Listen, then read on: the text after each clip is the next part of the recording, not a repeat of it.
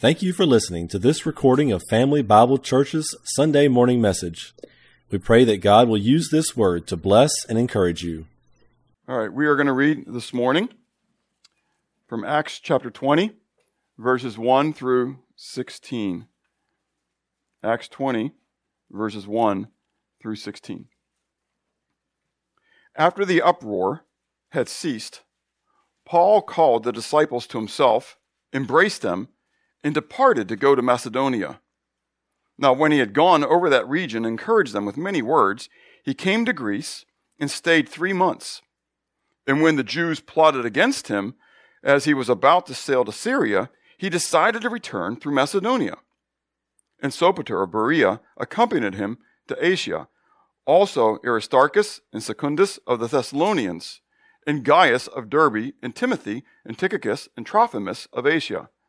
These men, going forward, waited for us at Troas, but we sailed away from Philippi after the days of unleavened bread, and in 5 days joined them at Troas, where we stayed 7 days. Now, on the first day of the week, when the disciples came together to break bread, Paul, ready to depart the next day, spoke to them and continued his message until midnight.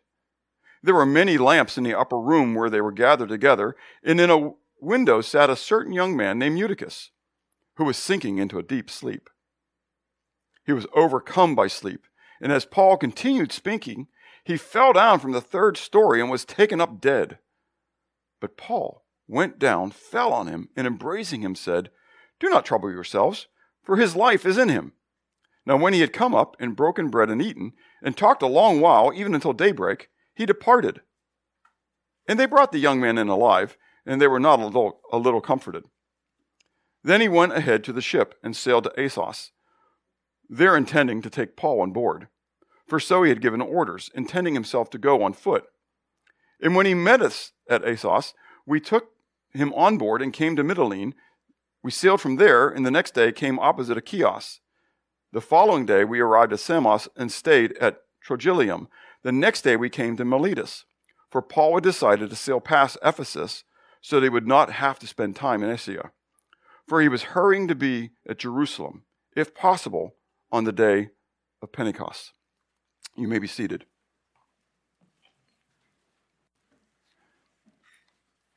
So as we've been going through the book of Acts, I want to remind ourselves of a simple truth that every one of us, we understand. And it comes from 2 Timothy chapter 3, verse 16. And that is that all Scripture is God-inspired. All Scripture is given by the inspiration of God. And so most of you know by now that Greek word behind the scenes is theopneustos, which literally means God breathed. That God literally breathed the word of God. And then we're told by Peter that he literally did this by the Holy Spirit into holy men, and that holy men of God spoke as they were moved by the Holy Spirit. Now you say, why are we bringing this up?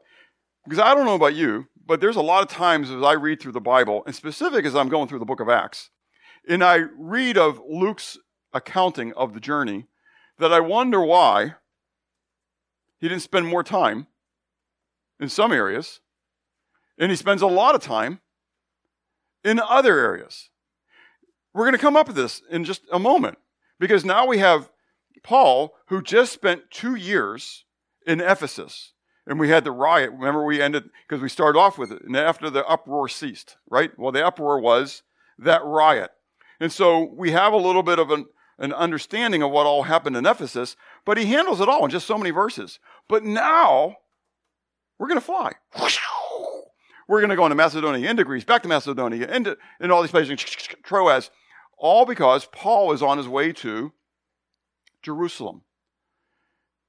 And I wonder, why is it that Luke doesn't give us more detail on certain things, and he gives us less details on other things? What's the answer? Because that's the way God wanted it. And that's where I got to leave it. Don't you ever did it when you were a kid sometimes? Your mom and dad told you something and you wanted more. Why? And the answer is because what? Because I said so. That's exactly, that's all you need to know at this very moment. Now, if you need more information later, I'll give you more information, but right now you need to take the garbage out. That's just all you need to know. But Dad, it stinks. Tell me something I don't know. God wanted us to know certain things along Paul's journey. And certain things on Paul's journey, he didn't think we really needed it. And that's where I have to what? I have to leave it. Now, what that says for me on the positive, now the negative side is I sit there and I wonder and I want to conjecture and I want to extrapolate and I want to think about what all happened in those other places. Those make for those books that you read. You know, where they extrapolate and they put things in what the Bible didn't declare, right? But that excites me about the parts that are revealed. Just as Paul declares about the things that from the Old Testament that were revealed, they're revealed for our learning, right? So why are these things there? They're revealed for our learning. And I can honestly tell you that this portion, this couple verses of Acts, mean a whole lot to me. This little bitty occurrence in Troas has a whole lot of theology baked into it. Probably one verse, two verses that are there that we can just read past it. But God wanted us to know this for our learning, for our understanding. So we're going to go through this 4 points. First of all, the thing I want to look at first is the fact of his travels. And that is that we saw how that Paul wants to go to Jerusalem. That's the end of the passage, right? But in order to get to Jerusalem, how's he going to get there? Well, he's going to travel to Troas. It skipped a whole section there. I have a whole map thing going on. So anyways, the whole point here was I was going to show you how he's going to go to Jerusalem. He's going to come up to Troas and through Macedonia, come down through Macedonia into Greece, into Achaia, and then he's going to want to come to Syria, okay, which is a straight shot. So actually he's going to come up here into Syria, into Antioch, and then from Antioch he's going to take a boat down to Caesarea and up to Jerusalem. But when he goes to do that, he finds out that the Jews are trying to kill him. They're after him, right? So he changes his plan. Now understand, he's rushing. At the end of the passage, we understand he's what? He's hurrying to get to Jerusalem by Pentecost, okay? So he's here and he wants to go here, but now he makes a detour and he comes back all the way up through Greece into Macedonia, comes back then over to Troas. In the meantime, he sends his forward party, his advance party, to Troas to prepare the way before him, okay? So you missed the whole part of the map, so that's okay, but track where that's at, okay? Because we're going to go into this ministry team that he has. In the first part of the ministry team that he has, I have no idea how it's going to play out anymore. So we have this advance party, which are mostly Gentiles, okay? This is really kind of cool for me. And the first thing I want to point out right away, and again, I like to point out when I disagree with translations, okay? And this is an equal opportunity disagreement, okay? Because New King James, New American Standard, ESV, all have similar to what we just read in our Bible reading this morning. But in the Greek, it's different, okay? And one of the things that caught my attention with it, and I was like, this doesn't make any sense, is because as we read it, where was Timothy from? In the version, as we read it, where's Timothy from? Where does it say he's from?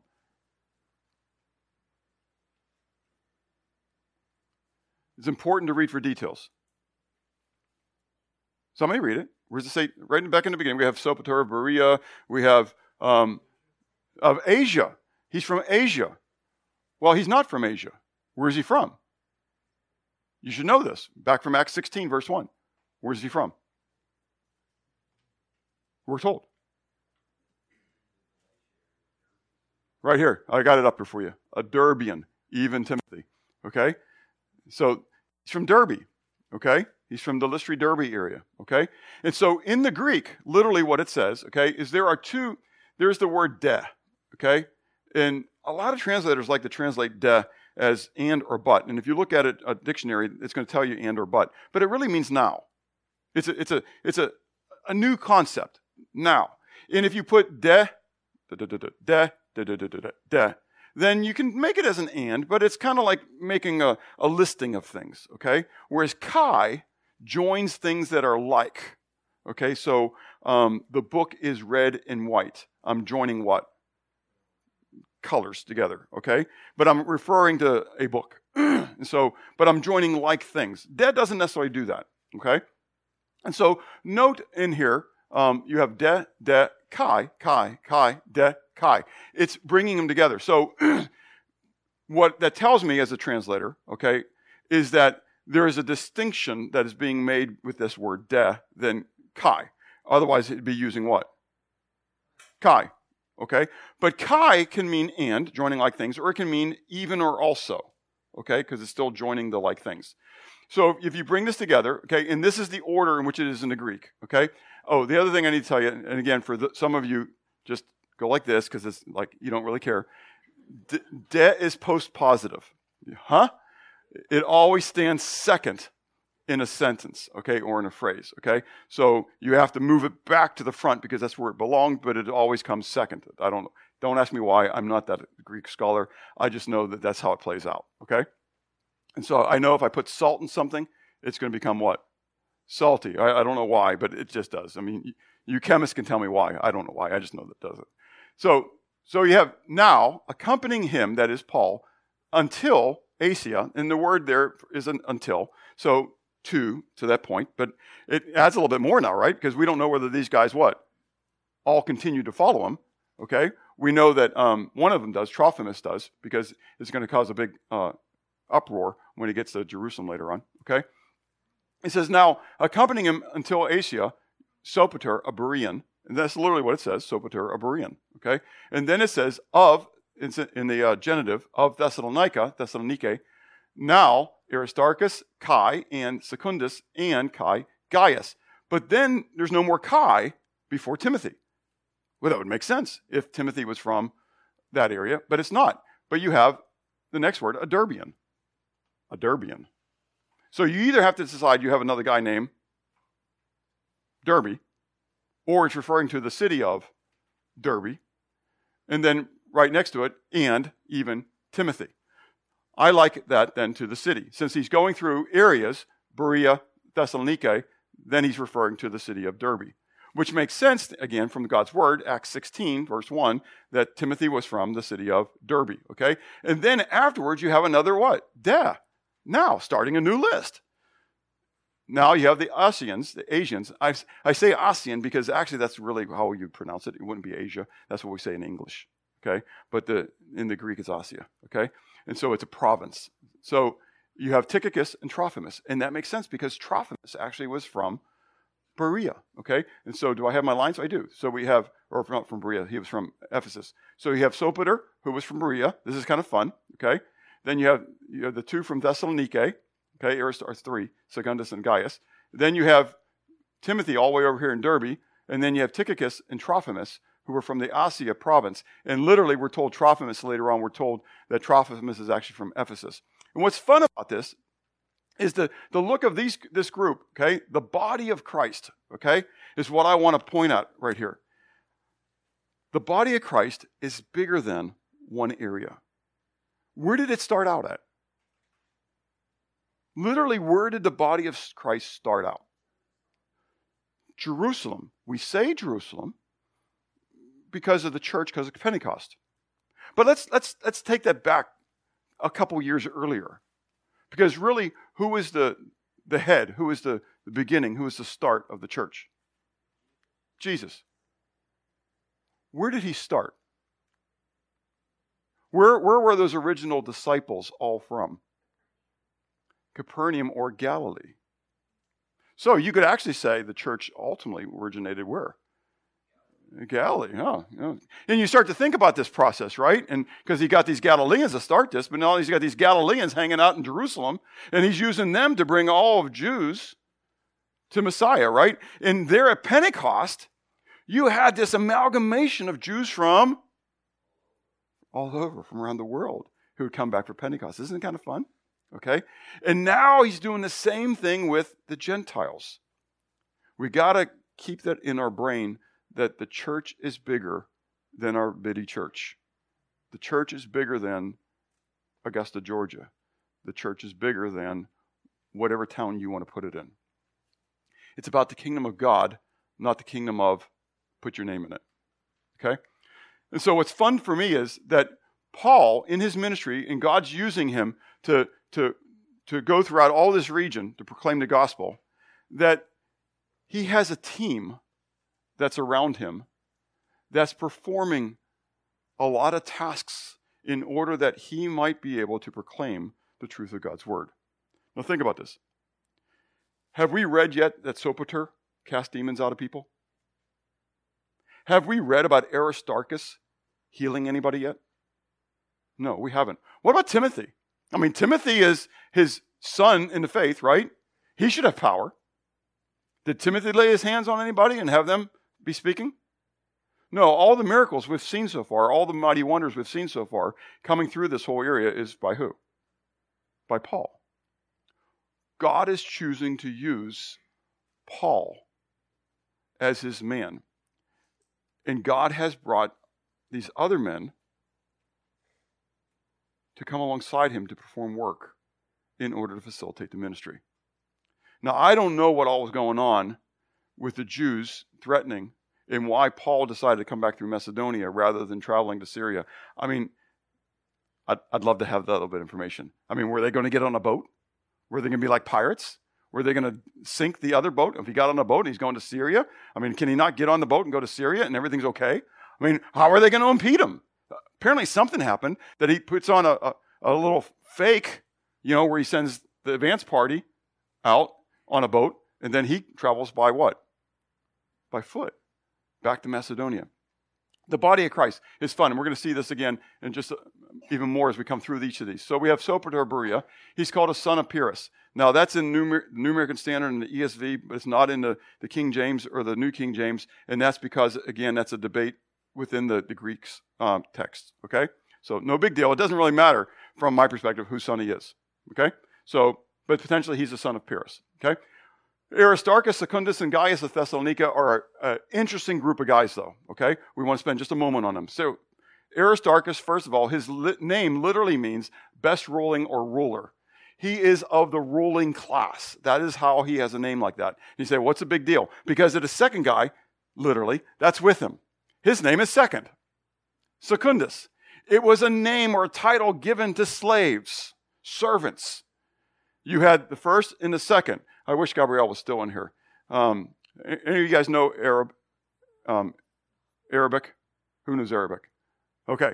So wahed is what? One. What's two? Ithnain. I should have remembered that because that's the one. And so Jessica, my wahed, and Gabrielle, my ithnain, would battle each other, and because wahed and ithnain doesn't sound very good in English, does it?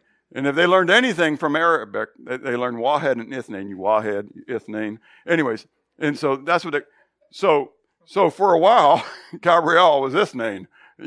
Don't do it. She's watching me and she's thinking, Dad, I could kill you right now. Anyways, that's kind of the idea, okay? Secundus, that was just a title. We don't even know his name. And so you got a guy from the ruling class traveling with a guy from the servant class. Isn't this kind of cool? Serving Christ by serving his servant. And then you got this guy named Gaius, who has multiple references in the Bible, but he can't be all of those guys, because one of the Gaiuses looks like he's potentially from Corinth. One of the Gaiuses looks like he's from Thessaloniki, like here. Okay, so potentially not the same guy. But if he is the same guy, this is a well-loved guy. This is the one that John writes to his third epistle to. Okay, and so this is a great guy too, one who is serving the church. The church, literally in Rome, one of them was meeting in his house. Okay? So just a great guy. And so you've got this group of guys coming together, okay? They're all from Thessaloniki, okay? I don't know whether they knew each other in Thessaloniki. Some of you people, I would never have met you. You're living in Augusta, and you lived in Augusta for years, but we'd never met if it wasn't for Jesus Christ, it wasn't for the church. Make sense? And so in Christ, they come together for a common purpose. 1 Corinthians 12 is so clear about how God puts together multiple people for a common purpose, and that he gives us gifts in order to minister to one another. Do you track with me? Okay? And so I'm going to ask you a question right as we come through this. What are you doing for the kingdom of God? How are you serving God in his kingdom? Now, it doesn't have to be in the same role I do. It doesn't have to be in the same role that Mark does for AV or David today with the AV. It doesn't have to be in the same role as an Anna or a Gabrielle or a Justin or, you know what I'm saying? It could be. It doesn't have to be. There are multiple roles in the kingdom of God to be used for his purpose. How are you allowing your talents to be used to further his kingdom? Well, then we have Timothy of Derbe. We don't have to say a whole lot about him. He is the spiritual son of Paul, who is going to be very instrumental in the church of Ephesus and many other places, right? And then finally, we have these two guys named Tychicus and Trophimus of Asia. And again, Trophimus we know is from Asia, or from Ephesus. And I believe it's Trophimus. I could be wrong on that, but I believe it's Trophimus that when we get to Jerusalem is going to be the cause of all the uproar in Jerusalem. Not because he's there, but because people are going to say, hey, we saw this guy, okay? And they just assumed that he was in the temple, and he wasn't in the temple. But he's there with them all the way into Jerusalem, okay? So he's following Paul all the way through this journey that we're going to be taking over the next couple of weeks, okay? And I meant to mention that in the very beginning, that Paul's actually beginning this journey to Jerusalem, and it's going to take us multiple weeks to finally get to Jerusalem. And then when we get to Jerusalem, we know what's going to happen there, right? He's going to start being handed over so he can start witnessing to all the kings and such as we go. Okay? And then you finally have the main party that leaves, but they don't leave until after the Feast of Unleavened Bread. What do we commonly refer to the Feast of Unleavened Bread? Say it again. Passover. Okay? And so remember, Passover is a one-day feast on Nisan 14. Okay? Then unleavened bread began on Nisan 15, and it was a 7-day feast. Okay? But the Jews had taken Passover and unleavened bread, and they slammed them together, and Passover literally became the day of preparation for the Feast of Unleavened Bread. Okay? And so it became an 8-day feast from that perspective. Okay? And so they waited till after what we would refer to as Passover, okay, which was unleavened bread, and then they traveled on. Okay? And Paul then wants to, think about this, Paul then wants to be in Jerusalem by when? Pentecost. How long is that? They left right after unleavened bread. They want to be in Jerusalem by Pentecost. 50 days. Yeah, 50 days. Okay, 50 days. That's exactly right, okay? So we're not told time, but we're told time based upon those two statements. Does that make sense? So it's, again, little details that God wants us to have. Okay, so we have that. So now we come to the meeting, okay? Again, only 2 verses or so on the meeting proper that are there, 3 verses, and then we have the miracle that works in the middle. But the first thing we want to come through is ask the question, when did they meet? Well, they met on the first of the week. They met at the first of the week, the first day of the week, okay? And so that we refer to that as Sunday, but it wasn't Sunday. I want to challenge your thinking here just a moment, okay? When did Sunday begin to you all as Americans? Midnight. That's not when it began in the Jewish mind, okay? Again, you have to think Jewish here, okay? The Jewish day begins at sundown, from sundown to sundown. So Shabbat, Sabbath, begins on Friday at sundown, and it ends on Saturday at sundown, okay? And if you remember, Paul and the other believers, until there was the great divide, they continued to go to synagogue on Shabbat, okay? But then they would continue to meet, and that's what we're seeing right here, okay? Is that the church got together on the first day of the week. But you know from the context of what we just read, what time of the day was it? It was the evening. It was Saturday night, what we refer to as Saturday night. That's when they met, because that was the beginning of the first day of the week, okay? And so what we may not have time to look at 1 Corinthians 11 a little bit later, but they would have what they refer to as the love feast. I believe the love feast was the end of Shabbat meal, okay? So the Jews would get together, and they would have their Shabbat meal, beginning of Shabbat, but then they would have an end of Shabbat meal, okay? And I believe that's what the church, as primarily Jews and then Gentiles coming in, had together. They had this end of Shabbat meal together, which they referred to then as the love feast, okay? And so they would come together to eat together, okay? But specifically then, we want to get to the why, because if we have another question, we have to come through another thing of thinking. And that's where I think theology is going to come to play here a little bit, or at least practical theology. And that is, why did they get together? Well, we're told specifically they came together to break bread, okay? Now, we have to ask the question, what does breaking bread mean? Because later on in the passage, we're told that after Eutychus is brought back to life, that Paul comes back up, continues to teach, and they break bread together, okay? So what is this breaking bread? Breaking bread can mean either common meal, or it can mean either a commemorative meal, which we just participated in earlier today. In just a little bit, we're going to participate in the common meal. So we've already had the commemorative meal, and in a little bit, we're going to have the common meal. Now, in this verse, though, okay, in verse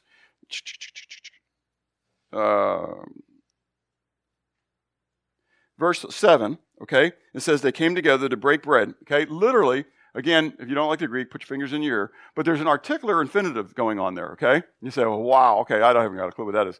An infinitive is your basic verb kind of concept, okay? It's to run, to shop, to walk, to go. So when you put that to in it, okay? But an articular infinitive puts a definite article with it. A definite article goes with a noun. It doesn't go with a verb. Now, if it's a participle, which is a verbal adjective, that's okay. That's kind of fun. But an infinitive's not that. You say, well, how does that happen? Well, when you want it to be a definitive thing, you put the definitive article with it. It becomes an articular infinitive, okay? So it's not just breaking bread, it's to the breaking bread. To the breaking bread. Okay? So to the breaking. So there's a specific breaking of bread that's going on here. I think it's referring to as what we refer to as communion. That if you go back to Acts chapter 2, when the church, we're told, got together and they stuck with the disciples, right? And they had the breaking of bread. That was communion. And then later on in 2, verse 49, I think it is, it said they went house to house breaking of bread together, and they had fellowship with one another. Again, there are two different breaking of breads. There is the commemorative breaking bread and the common breaking of bread. And so I believe this first one is they got together on the first day of the week in order to have communion. Okay? So I'll let that go there. But that's what I believe. Okay? I'm okay with doing it once a month, but I don't have a problem with it if we had communion every week. I think it's what the early church did. The early church got together. No, I'm good. Thanks.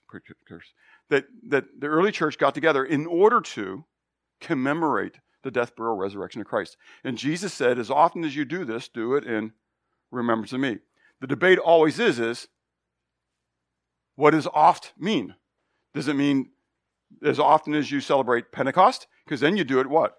Once a month. Okay? So a lot of people say that we do it this way because it's the New Moon Festival. Now, I'm not quite sure I see the New Moon Festival in the New Testament, but that's why theoretically, okay, you do it the first Sunday of the month. It's because the Jewish people did the New Moon Festival and that kind of stuff. So it's just kind of, it's out there, okay? That's what I think it says, okay? So what did they do as a whole? Well, clearly they had their commemorative meal, but then what we see is that they had a discussion of God's Word. And how long was this discussion of God's Word? Say again. All night long. Now, I don't know if every week it was all night long, but they had a special guy in town. Make sense? And they wanted to what? They wanted to pick his brain. They wanted to get everything they could out of him. Think about that. They wanted everything they could. They wanted to know God's Word. And they were willing to stay all night to get it. Does that challenge you at all? Do you start to get a little nervous at 11:30? Thinking, I wonder if he's going to be done by, when are we going to get done? When it gets 11:45, I haven't looked at the clock yet, it was 11:30, there we go. When it hits 11:45, do you start to really, do I have these? I know, Rodney, I got it. You need to just maybe stand up and stretch a little bit. We've been kind of sitting there for a while. I used to joke all the time. Anyways, you go to China, in Africa, those people walk a long way in order to come hear the Word of God. And they think you're ripping them off. if you only talk for half an hour, 45 minutes. Because they invested so much to hear the Word of God. We have it so in abundance that I think we take it for granted. But then when we go home, we don't read it anyway. We don't listen to it. Do you get it? We become so replete with it, we say, oh, we don't need it, but then we don't get it at all. So they had a discussion of God's Word. Dialogue. There was a conversation going on. He taught them, he expounded, he opened it up to them, but there was conversation that went on. And then we're told that they did break bread. They did eat together. They had food. They had fellowship as it was going on, okay? So that's like when we have care group, we always say bring food, not because we're just gluttons. Well, we are. But anyways, some of us can be. Anyways, but the reality is that it's eat together, okay? So as Mark was talking about communion together, okay? The concept is that fellowship that comes together, okay? And so eating together is an important thing, okay? So they did that.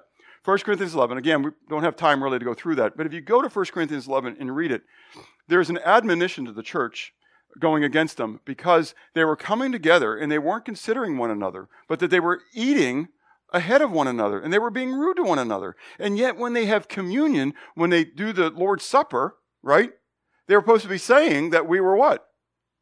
We were one in Christ. And yet they weren't showing the oneness because one's bringing a steak and the other one's not bringing anything. The rich people are going to eat and the poor people ate nothing, okay? And he says this thing ought not to be so. But in that, it's really kind of fun. He says there's schisms. It's revealing the schisms that are in you, which is very important. Because schisms prove that you're really not of Christ. This is a real challenge thing. You can go read it. If you're not thinking about other people, then you don't have the mind of Christ. When you're only thinking about yourself, who are you worshiping? So the mind of Christ, Philippians chapter 2, is that you consider the needs of others and the values of others above your own. That's the mind of Christ. And that's why he says, then judge yourself, that you're not judged. He says that you're eating and drinking of the body and blood of Christ unworthily. It's only juice. It's only a cracker. But it's what it represents. In your attitude, in how you eat what it represents. I appreciated, Mark, you bringing up 1 Corinthians 11 and reading that admonition prior to it. So they had the meeting. Well, that slides then into this miracle, right? Just an amazing story. Again, that we're not given a whole lot of information on, but it's there for us to know that it happened, right? Paul was responsible for this whole thing because he was a long-winded preacher. You know how we would respond to that today? We'd make sure that every church had bars in their windows so that people couldn't fall out the windows. Or good lawyers. Yeah, well, that was after the lawsuit. So the Eutychus' whole team would have had a major lawsuit. His whole family would be millionaires right now. But all churches would be forced to have bars in their window, because the insurance companies would come in and say, we can't have this happen again. You guys better have all these things going on in there. And so, but it's an amazing thing. So Paul's preaching long into the night. Eutychus is a young man. Now, we're not told specifically how old he is, but I'm thinking he's a teenager, okay? Older teen, maybe younger 20s. Okay? And he wants to hear Paul. But understand, he might have been working all day and working all week. He's tired. Why do you think he's probably sitting in the window? To get a breeze. Keep going. Why? To keep himself awake. He's trying to get fresh air. That's in my brain. I mean, it doesn't say that, but that's what I'm thinking. He's there in this window, because he's just trying to stay awake, right? It doesn't work. He what? Falls asleep. Now, we're told specifically that he falls 3 floors. That's kind of neat, too. Let us know that it's not just a single-story house, or it's not a 2-story house, but actually this was a 3-story house, which meant that somebody who had some money owned this house. Does that make sense? Okay, little details that are kind of thrown in here, okay? And so he falls. Now, I don't know what he fell onto, but if it's like a normal area, it's probably a hardened pavement that's below. Probably not like us today, thinking you have all the sod, the flowers, the bushes, and everything else that are going on to cushion your fall. Okay? So he falls. And when they first get there, it's like when they first found Paul, right? He looked like he was what? Dead. From all intents and purposes, there was a dead body there. Paul does what? He falls on the body. Come on. Oh, it's not there. Oh, well, forget it. Don't worry about that. My third point there was that it's like Elijah, okay? And you have that hopefully in your sermon note sheets, okay? That he's like Elijah, where Elijah with the widow's son, right, who dies, and he goes in and he lays onto the widow's son, and he brings the child back to life. This is an amazing moment, because for Paul, and I think is why it's written, okay? For Paul, it's another increase, another step in the miracles that God's doing through him. The power that God is working through Paul. It, again, substantiates, if you would, the ministry of Paul. This is huge, because the teaching of Paul, for many, is very contrary to the teaching of the law. It's not. It builds on top of it. But for many, it's not. So if you remember that guy I told you about, the Messianic guy who wanted to use the previous church I was at, use our facility, and I had a conversation with him. And I asked him specifically, well, what do you do with people who worship on the first day of the week? And he said, well, God's going to give you a chance to repent at the judgment seat, right? And I said, well, what do you do then with Colossians? And I mean, I'm just, he knew exactly where I was going to go. And the vehemence, I hate Paul. I wished he was never, and I mean, it was just there. Why? Because the writings of Paul are many times what we understand and we go to as the basis of our theology. Okay? And so, if God hadn't substantiated his word through Paul, through many signs and wonders, the Jewish sector of the church may never would have accepted his truth. Does it make sense? And so now you have this miracle that equates to the miracle that Elijah, the prophet, I mean, one of the biggies, did himself. And so now what are you going to say? Know anybody else, another prophet, another apostle that did a miracle like this?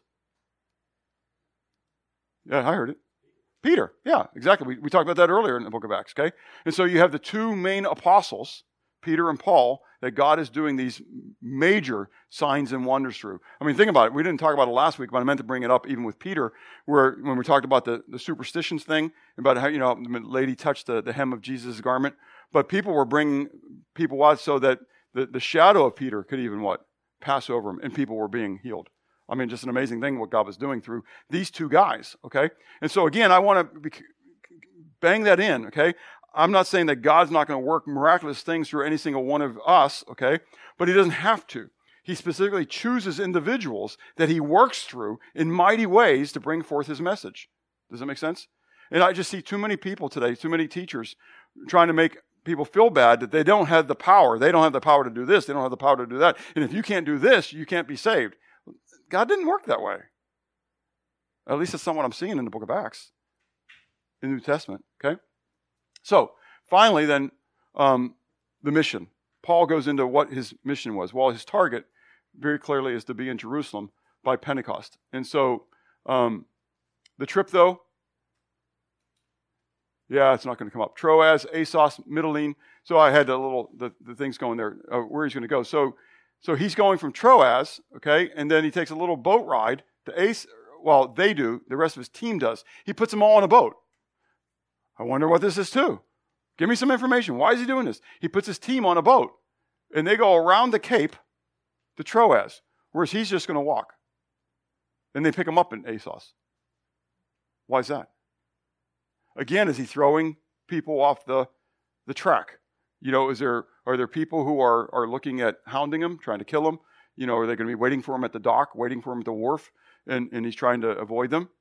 It's something to think about, okay? I mean, I don't want to avoid this because there's part of the fact that I live in this world, right? And I have to deal with the things that are going on in this world. And I can pray for God's protection, but there's times when my self-preservation kind of takes over, doesn't it? Okay? So I can't answer why he did what he did. Okay? But they pick him up at Assos, and then from Assos, they go down to Mytilene. Okay? And so they stay the night in Mytilene. Okay? Now remember, he's hurrying. Okay? So, but he's been hurrying from this point on, and he stopped at Troas, right? And then he goes opposite of Chios, which is here. And again, there is reason. Think about the details that are given to us about this trip. You're not given details about the other trip. He went to Macedonia, went through Macedonia, went all through Greece, and came back through Greece and all through Macedonia. We're not told anything about the itinerary. Now I'm given a stop-by-stop itinerary. I can't tell you why. But I can tell you God thinks it's important for you to know. And that's why I'm doing this. Details are important. Never forget, God put everything in his word for a reason. I may not understand why stopping opposite of Chios is an important thing, but maybe they're going to find some archaeological evidence based upon that one little statement, and it's going to testify to the accuracy and validity of God's word. Do you understand? Okay, and there's so many of these little things like this that happen. And so they go from opposite of Chios, and then they go to Samos, or to Trogyllium, okay? And then he stops in Miletus for the night, and that's where David's going to pick this up next week, okay? As he's going to talk to the elders of Ephesus, because he doesn't want to stop in Ephesus, because he's getting afraid he's going to get sucked in. You know, sucked into what? More teaching and fellowship. Okay, this goes back into what we talked about either last week or 2 weeks ago, where your dedication to God sometimes trumps your ministry to people. That sounds awful, but it's a fact. For whatever reason, he wants to be in Pentecost. He wants to be in Jerusalem by Pentecost. Again, probably another commitment to God that he's made. And he knows if he stops at Ephesus. Say again? He's not going to make it. Because he loves the people. And he loves teaching God's word. You want to get me off my schedule and get me off my track? Just start talking about God's word. I mean, I met a guy on Wednesday night. So it was fun. Steve and Jose got to meet a woman and got great fellowship with her for the longest time. And I'm just going house to house to house to house to house to house to house to house. And I think I got to talk to literally 2 people in all that house to house to house. You know, open up the door, take my stuff, you know, and I mean, just real quick conversations, you know, like. But finally, toward the end, like at 6:30, 6:25, I get to meet a guy that I met in the past, actually, that I didn't realize until he said, yeah, I know, you sold me your truck. Anyways, so I said, are we friends anyway? Anyway, so he knew all the issues when he bought it. We stood there and talked for 35, we got here like right at 7 o'clock. The longest time. It was a great conversation, okay? But he finally told me to go. I told him 10 minutes beforehand I got to go because I had on my kids club shirt. I said, I'm leading the kids club. I got to go. And but then we started another conversation, right? He's not a believer. And so I'm talking. We're talking and talking. And we're having a great conversation. He's invited me back. Pray for me on that one because I want to go back, okay? And so, but he finally had to tell me, you need to go. I said, you're right, I do. You want to get me off my schedule? That's Paul. I love it. Paul knows he can't stop in Ephesus because if he stops at Ephesus, he's not going to make it. He's not going to make it. He's just going to get so sucked into ministry. So he has to get the elders to come over to meet him in Miletus. So in the end, what do you see as your purpose in the body of Christ? How are you serving in the kingdom of God? I really want to encourage you. You may be an Aristarchus. You may be a Gaius. You may be a Secundus. None of us want to admit that we're maybe a Secundus. But we all ought to be Secunduses to Christ. You know? And I didn't share it, but a little thought on Secundus as well. There was E3 had a little part of their ministry, which is called I Am Second. Okay, I don't know if you ever had the I Am Second. I didn't like it. I loved it. So I loved the videos. But there was one thing I had a problem with it. I'm not second. I'm actually what? Last, or if I want to put a number to it, third. Okay? Because it's God first. Who's second? Others. And then me. Make sense? And so a lot of times we miss that part and we put me before others. And so I'm actually last, or I'm third. That's more Christ-like, okay? But secundus, okay? So he understood that. Who are you then in the body of Christ? Are you doing something to minister into the body of Christ? What do you see as the purpose for the gathering of the church? And why did you come today? Did you come today because this is just what you're supposed to do on Sunday mornings? You were brought up this way. I'd feel bad if I didn't come. I'm raising my kids, and I want my kids to have this moral upbringing, and so this is the best place to do it. I mean, I'm not going to take them out to the park because they say, oh, there's brats out there. Might as well come to the church. At least they tell them good things. Why did you come? Did you come to glorify God, to learn from His Word, to fellowship with other believers, to encourage one another to love and good works?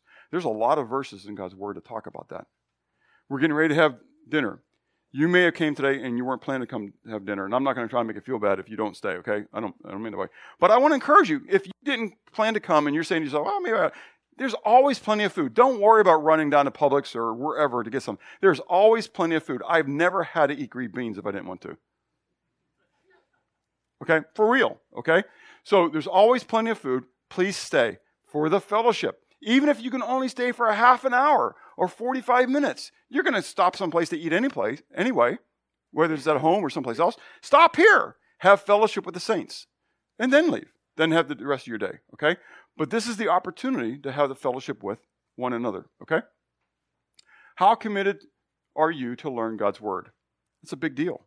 Again, we talked about that almost exact same question from last week because the people came to the school of Tyrannus to learn it. He was there for 2 years. But these people today were willing to stay up all night, through the night, knowing they were working the next day. They didn't have Sunday off.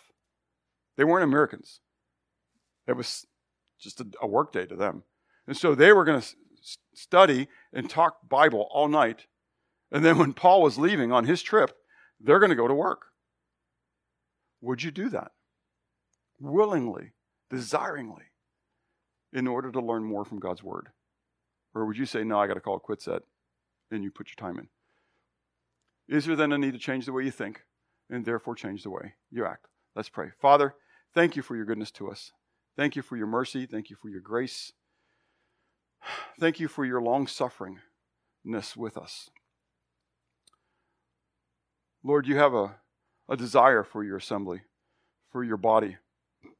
And as you were unveiling that mystery, as we've been looking at through the book of Acts, you've been unveiling the mystery of the church. Lord, you have revealed to us as well how you wanted the church to continually proclaim your truth to the world, Lord, that you wanted them to be committed in the process of doing that as well, whether it was the laying down their lives for others to hear the gospel, whether it is the commitment of their time, commitment of their schedule, commitment of their abilities.